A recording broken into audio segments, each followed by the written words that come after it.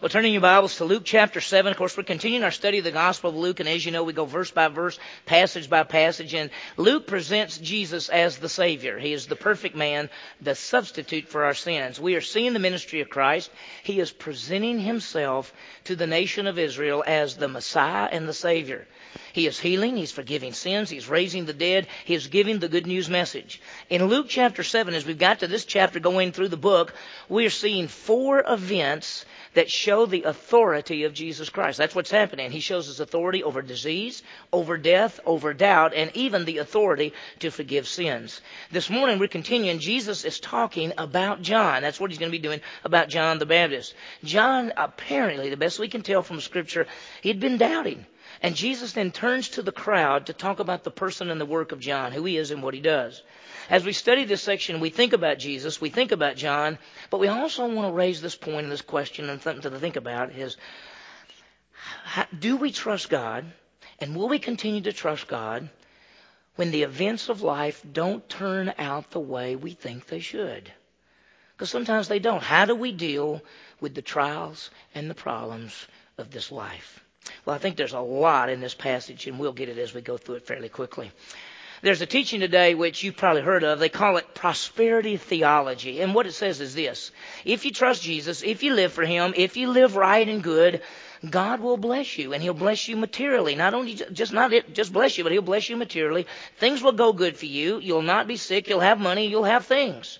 Sometimes this is even called the name and claim theology, where you name it and God is obligated somehow to give that to you.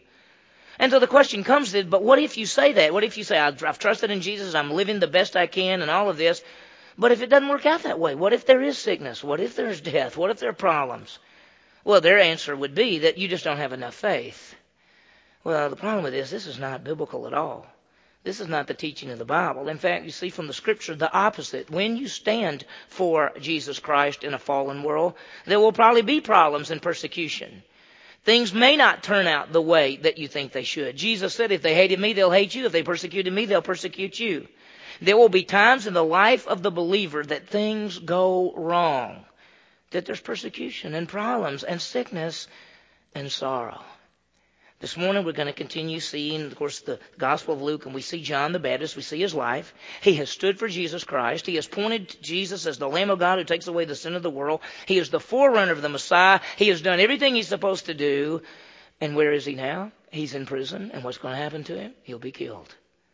That's not so good. You said that didn't turn out like we thought it should. The truth is, when you stand for Jesus Christ, it is the greatest life of all, but that doesn't mean there won't be problems. How do we deal with this? As we continue in our study this morning, we want to look at, just very briefly, what Jesus says about John, about who he is and what he did. And as we begin, let's think about Luke chapter 7. There are really 4 key events in Luke chapter 7. First of all, verses 1 through 10, we've already seen this, but this is authority over disease. We see how he healed the centurion slave. Then in verses 11 through 17 is authority over death. Last week we saw how he raised this widow's son from the dead. Then as we continue, we saw this, the start of this last week, verses 18 through 35, the authority over doubt, because John the Baptist sends 2 guys to Jesus to say, are you the right one or should we look for somebody else? And then last but not least, we'll see this next week in verses 36 through 50, his authority to forgive sins. And I call this the passage where there's the sinful woman and the proud Pharisee. We'll see it next week where Jesus is at this Pharisee's house, and this woman who has a very bad reputation comes in, and she loves Jesus. And she's weeping and she anoints his feet and all of this. And that proud Pharisee looks over and says, if Jesus really were a prophet, he would know what kind of sinful woman that is touching him. And we're going to see what Jesus has to do with that next week. There's amazing. So far, we have seen his authority over disease. We saw that at the very start where that centurion sent some people to Jesus and said, look, I'm not even worthy for Jesus to come into my house. I'm not even worthy for him to look at me, but I know Jesus has authority. All he has to do is speak, and my servant will be well. And that's what he sent to Jesus, and Jesus healed the servant. And then we saw the authority over death, in which last time we saw that Jesus with a great crowd was going into a city called Nain, and coming out of the city was a widow, lost her husband, and now her only son was dead. They were carrying him out sort of on a stretcher. And when Jesus saw this, he went over and put his hand on that stretcher, stopped him, told her to stop weeping, and spoke to the man, And he was raised from the dead. And they just went, oh my gracious. And they said, a great prophet has come. God has visited his people.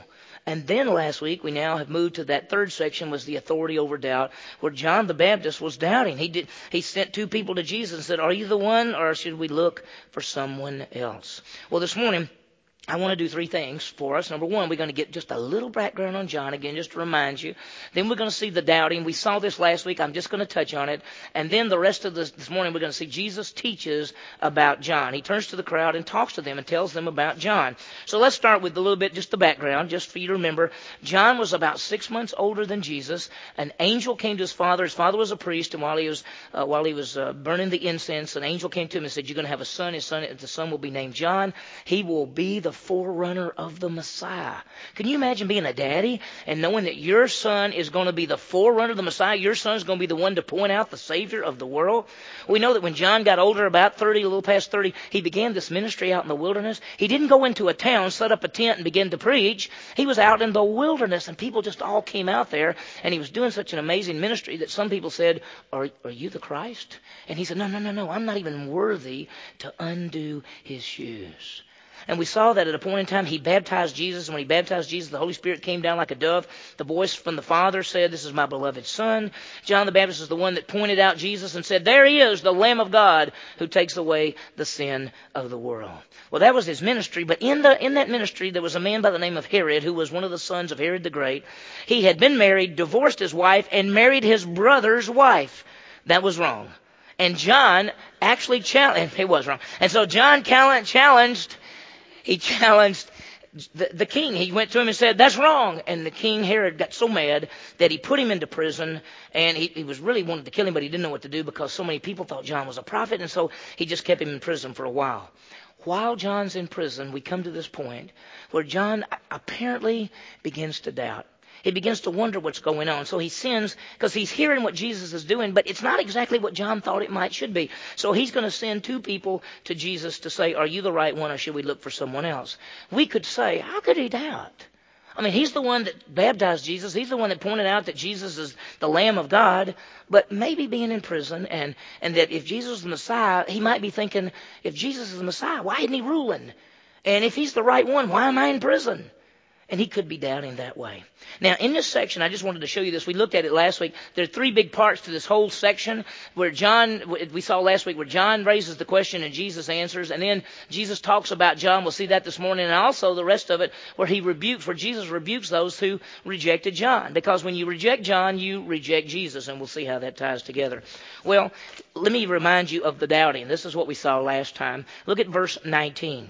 Summoning two of his disciples, this is John, he sent them to the Lord, saying, are you the expected one, or should we look for somebody else? And when the men came to him, they said, John the Baptist sent us to you to ask, are you the expected one, or do we look for somebody else? Now, John couldn't come himself, of course, because he's in prison. So he sent these two guys. And how did Jesus answer him? What did he say? Well, there's two aspects here. It's what Jesus did and what he said.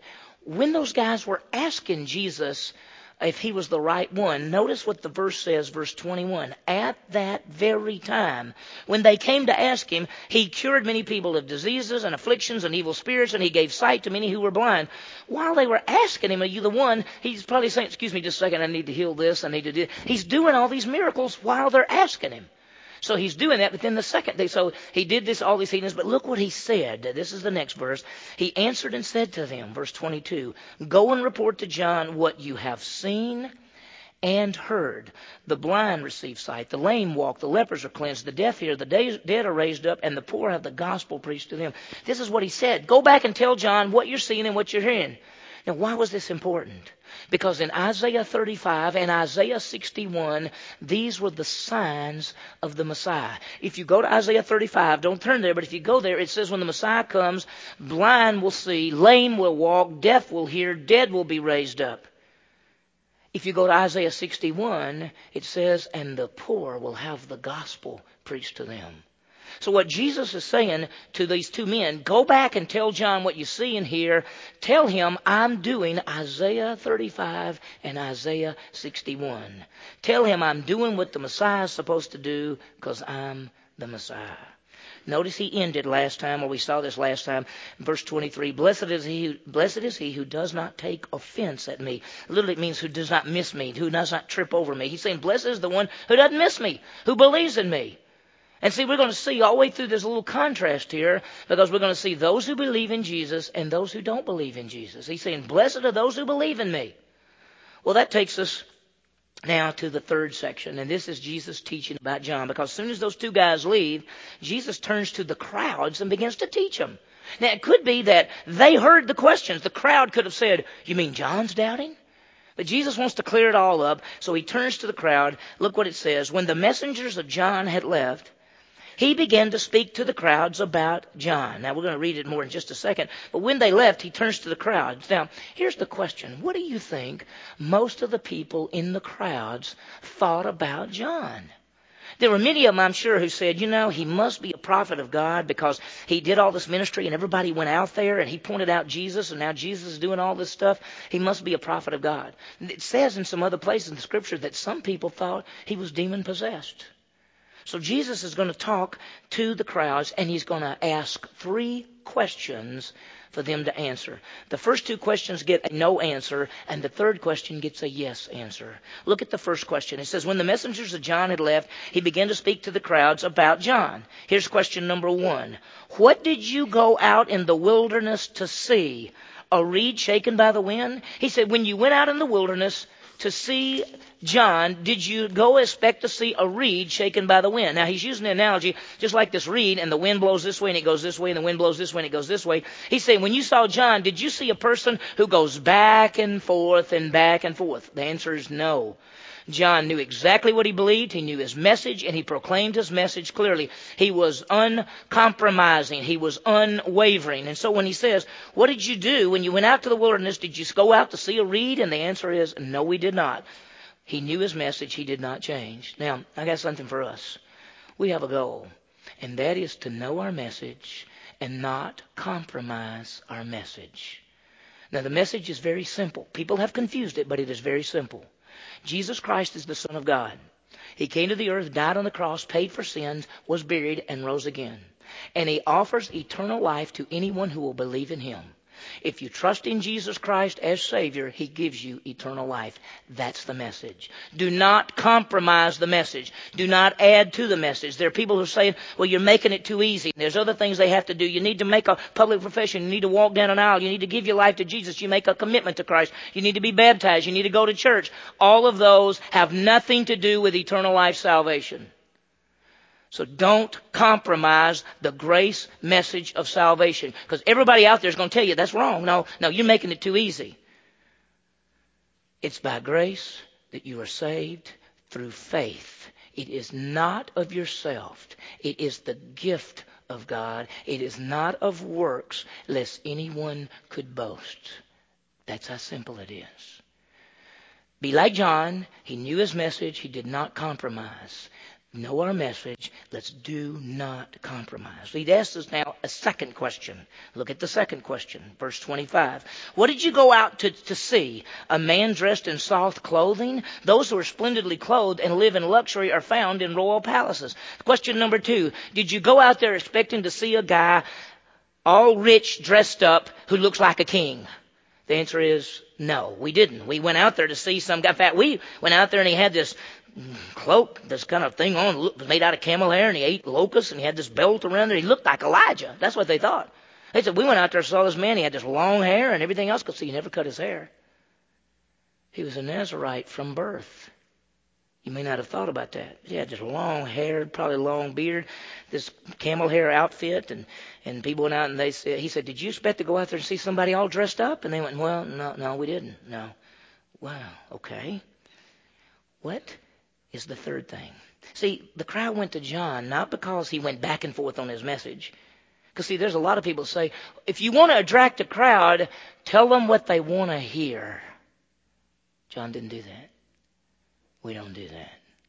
You don't do that. They didn't go to John because he told them what they wanted to hear. He knew his message. It didn't change. They didn't go to John because he is rich.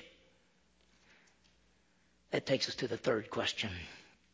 What did you go out to see? Verse 26. A prophet?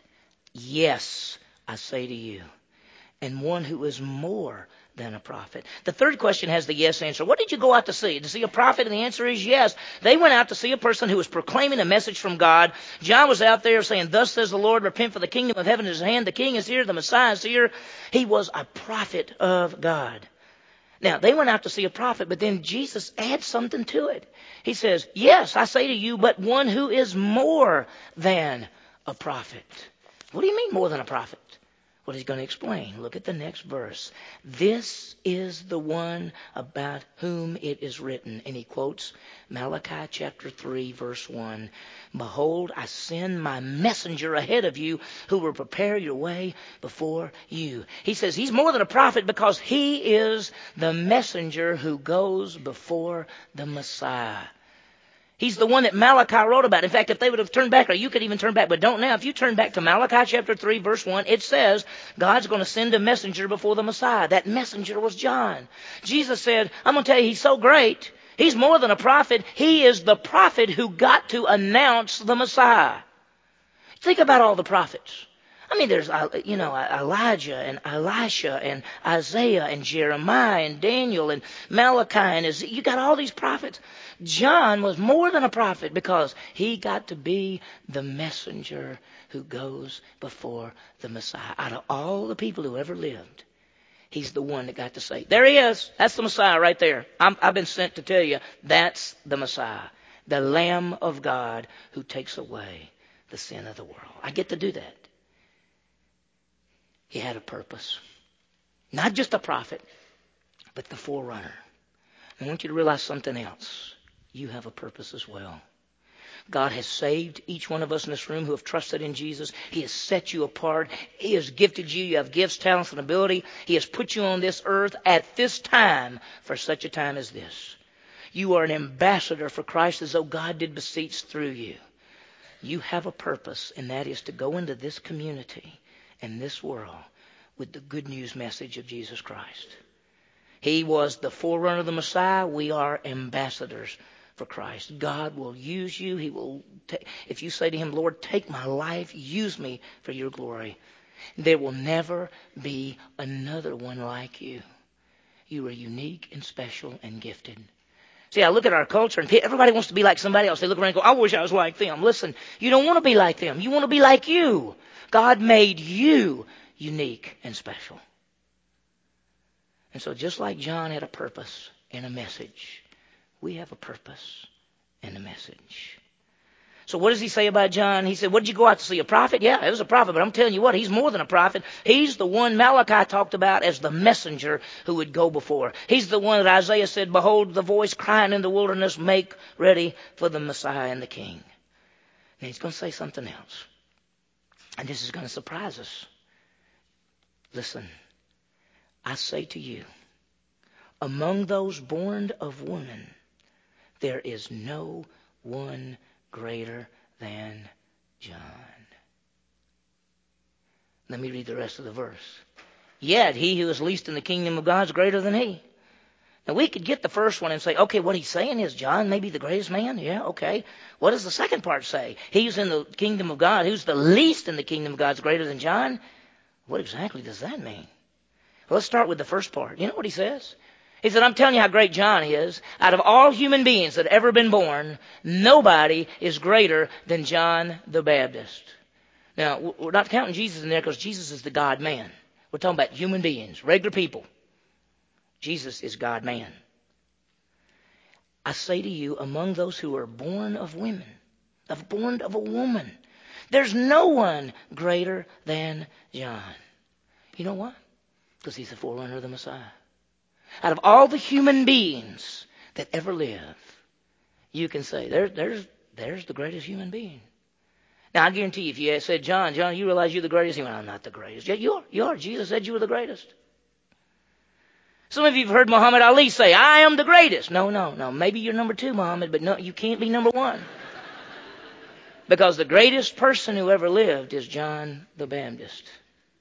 That's what Jesus said. But there's something you got to understand. Look at the rest part of that verse. Yet he who is least in the kingdom of God is greater than he. You know what that's saying? That's saying as great as John was in this fallen world and the ministry that John had as a prophet of God and everything, the greatest that he is, even the least person in the kingdom of God is greater than that. See, being in the kingdom of God is someone who believes in Jesus Christ as Savior.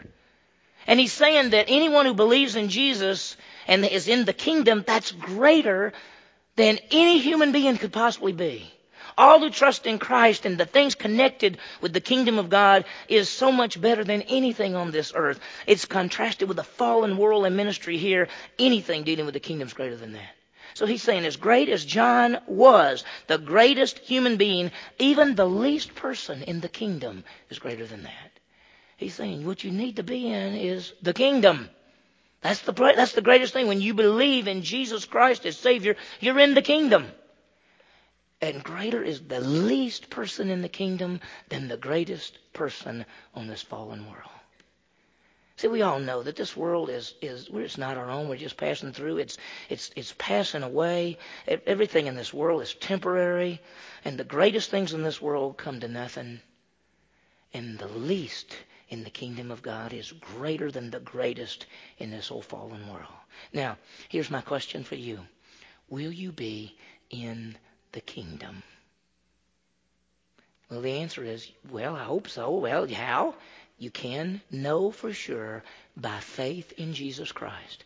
He died on the cross. He paid for sin. He has provided the way for you to be with Him forever in the kingdom, and that's simply by faith. If you trust Christ for eternal life, if you trust in Him, you will have salvation and be in the kingdom. And if you're in the kingdom, that's greater than anything that could ever be imagined down in this world.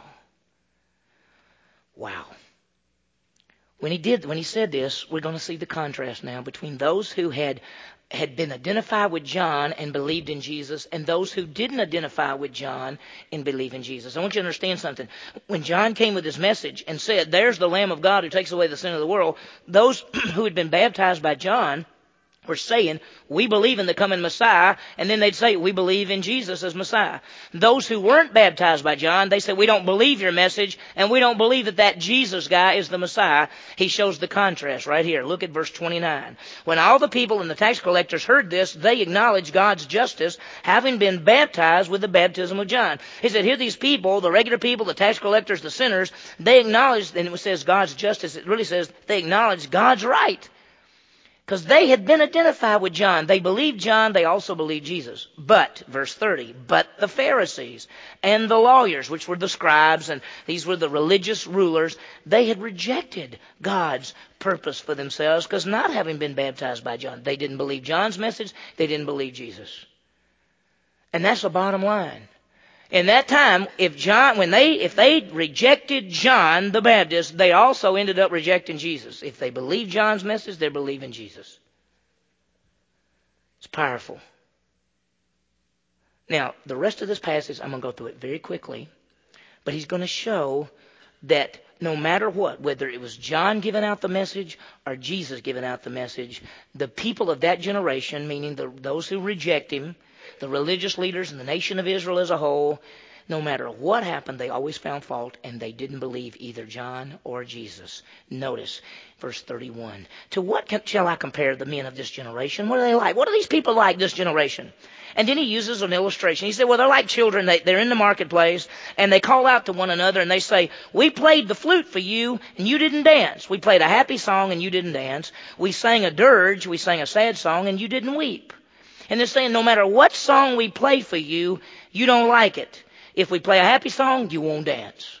If we play a sad song, you won't cry. And what he's saying is, if John came with a message, they didn't believe it.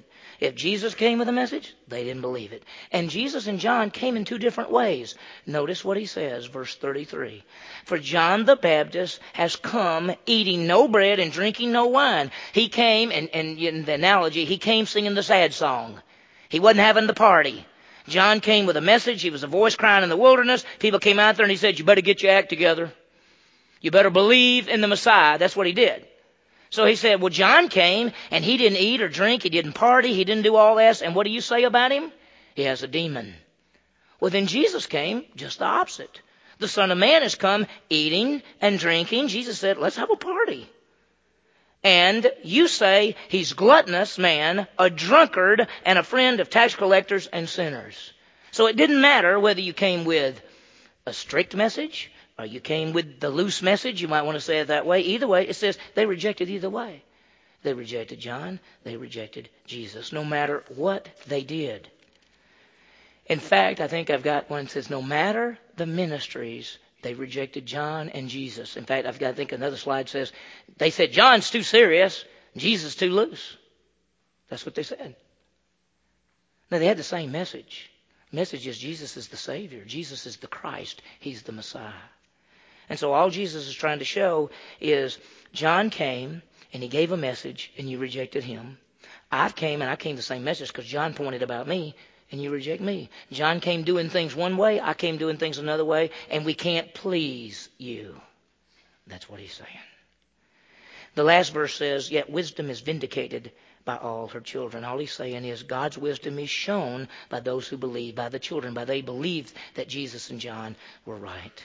There are always going to be those who believe, and there are going to be those who reject. I remember in the book of Acts when Paul had done his missionary journeys, he ends up in prison in Rome. And while he's in prison in Rome, some of the religious leaders come to him and they say, what are you in here for? And he said, well, I'd like to talk about Jesus. So he said, okay, we'll get a big crowd. We'll come hear you. Paul was in house arrest. So they came to the house, a large crowd of people. And it says that Paul preached the message of Jesus Christ, his death and resurrection. And then it says, and some of them believed and some of them did not. You're going to find that when we proclaim the message, there'll be people who believe in Jesus as Savior, and there'll be people who do not. Last thing, what happened to John? Well, he's in prison, and while he's in prison, Herod had a party. And Herod's wife is named Herodias, and she had a daughter named Salome.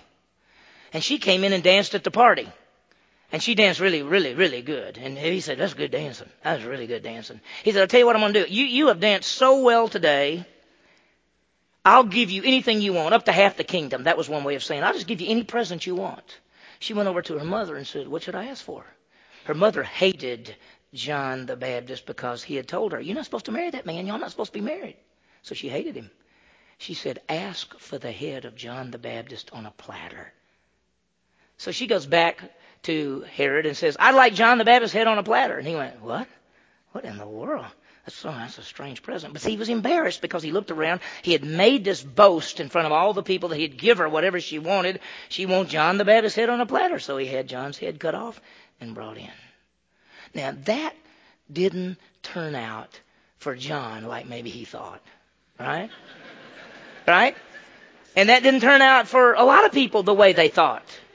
And sometimes in life, we do things that we think, look, I'm living for Christ. I'm doing this. I'm doing this. Why did this happen? We must trust God in all the events, both the good ones and the bad ones. He's in control. In the midst of hatred or problems or persecution or sickness or death, He's in control. Brian Harvey used to play baseball with the Florida Marlins. He said, you know, when good things happen, I'm a man of God. I trust Him. When bad things happen, I still have to trust Him. I know that everything is taken care of. Trust God in the trials. We've seen Jesus talked about John. He said he's the greatest. He said he's the prophet and the forerunner. And those who believed knew John and Jesus. Those who rejected, they rejected. Those who didn't believe, they rejected both John and Jesus. And John was killed, and sometimes things don't turn out like we think. Let me give you applications, a couple of them. Here's the first one. Trust Jesus Christ as Messiah, King, and Savior. Trust Him as the Savior. He is the Messiah. He is the King of Kings and the Lord of Lords. He came to the earth to die on the cross and pay for sin. He's the Lamb of God who takes away the sin of the world. We trust in Him. He is the one that gives life. I hope and pray that every one of you in this room have already put your faith in Jesus as Savior. If not, right where you're sitting right now, you can say, I believe that Jesus died for me, rose again, that He gives me eternal life, and by the authority of the Scripture, you have eternal life. Now, let me remind you of several things. John was the greatest prophet and human being. He was. First of all, he had a purpose. His purpose was the forerunner of the Messiah. He had that message. I want you to understand you have a purpose and a message as well. You're an ambassador for Christ. And you have the message of salvation. The second thing about John that was so powerful is he did not waver on his message. He did not compromise his message. And I want you to understand, you are not to compromise the grace message. Don't add to it. Don't confuse it. Tell people straight out, it is faith alone in Christ alone for eternal life. So stand for the truth. Know the message. You have a purpose, and you have to be strong in your message. B, all believers in the kingdom are greater than John. John's the greatest human being that ever lived, and yet any one of us who trust in Christ in the kingdom of God, we're greater than anything connected with this world. So powerful. The world rejects John and Jesus as Christ for Savior, but anyone who believes in Jesus is greater than anything this world has to offer. That's why the Bible would say, what if a person gains the whole world and yet loses his soul? Second application, trust God in this fallen world when things do not seem to be right. And we got to. Let me ask you something. You think the things at Virginia Tech, was that right? Did that seem to be right to us? It wasn't. We'd say, that doesn't seem right to me. But we have to trust our God. Sometimes there's sickness and problems, and sometimes it looks like evil things, but God is in control, and we have to rest in Him and trust Him in the midst of trials, problems, and sorrow. He works all things according to the counsel of His will. We don't worry about the future belongs to Him. There's an old saying that says, trust God in the dark as well as trusting Him in the light. And I read something the other day, I thought it was pretty good. It says, there's an old saying that says, fear knocked at the door, faith answered, and nobody was there. May we trust Jesus Christ as our Savior, as our King, as our Messiah, standing for Him in a fallen world as we trust Him in the events of life. Let's pray. Heavenly Father, what a great morning. Thank you for these truths. Lord, we realize that Jesus is the Savior, that He died on the cross, paid for sin, and rose again. And just as John pointed Him out, we point Him out as well as the Savior and Messiah. And I hope and pray, Lord, that everyone in this room has trusted in Christ as Savior. Lord, we think about John the Baptist being the greatest person. He had a purpose, and he didn't compromise his message. Lord, we are the same. We have a purpose. We're ambassadors, and we cannot compromise the grace message. So may you use us, Lord, for your glory, realizing that even the least in the kingdom of God is greater than anything connected with this world. Lord, may we trust you in this fallen world. When things don't go exactly like we thought they should have gone, may we rest in you and trust you, knowing you're working all things together for good. Those who love the Lord and those who are called according to His purpose. Thank you, Lord. We ask this in Jesus' name. Amen.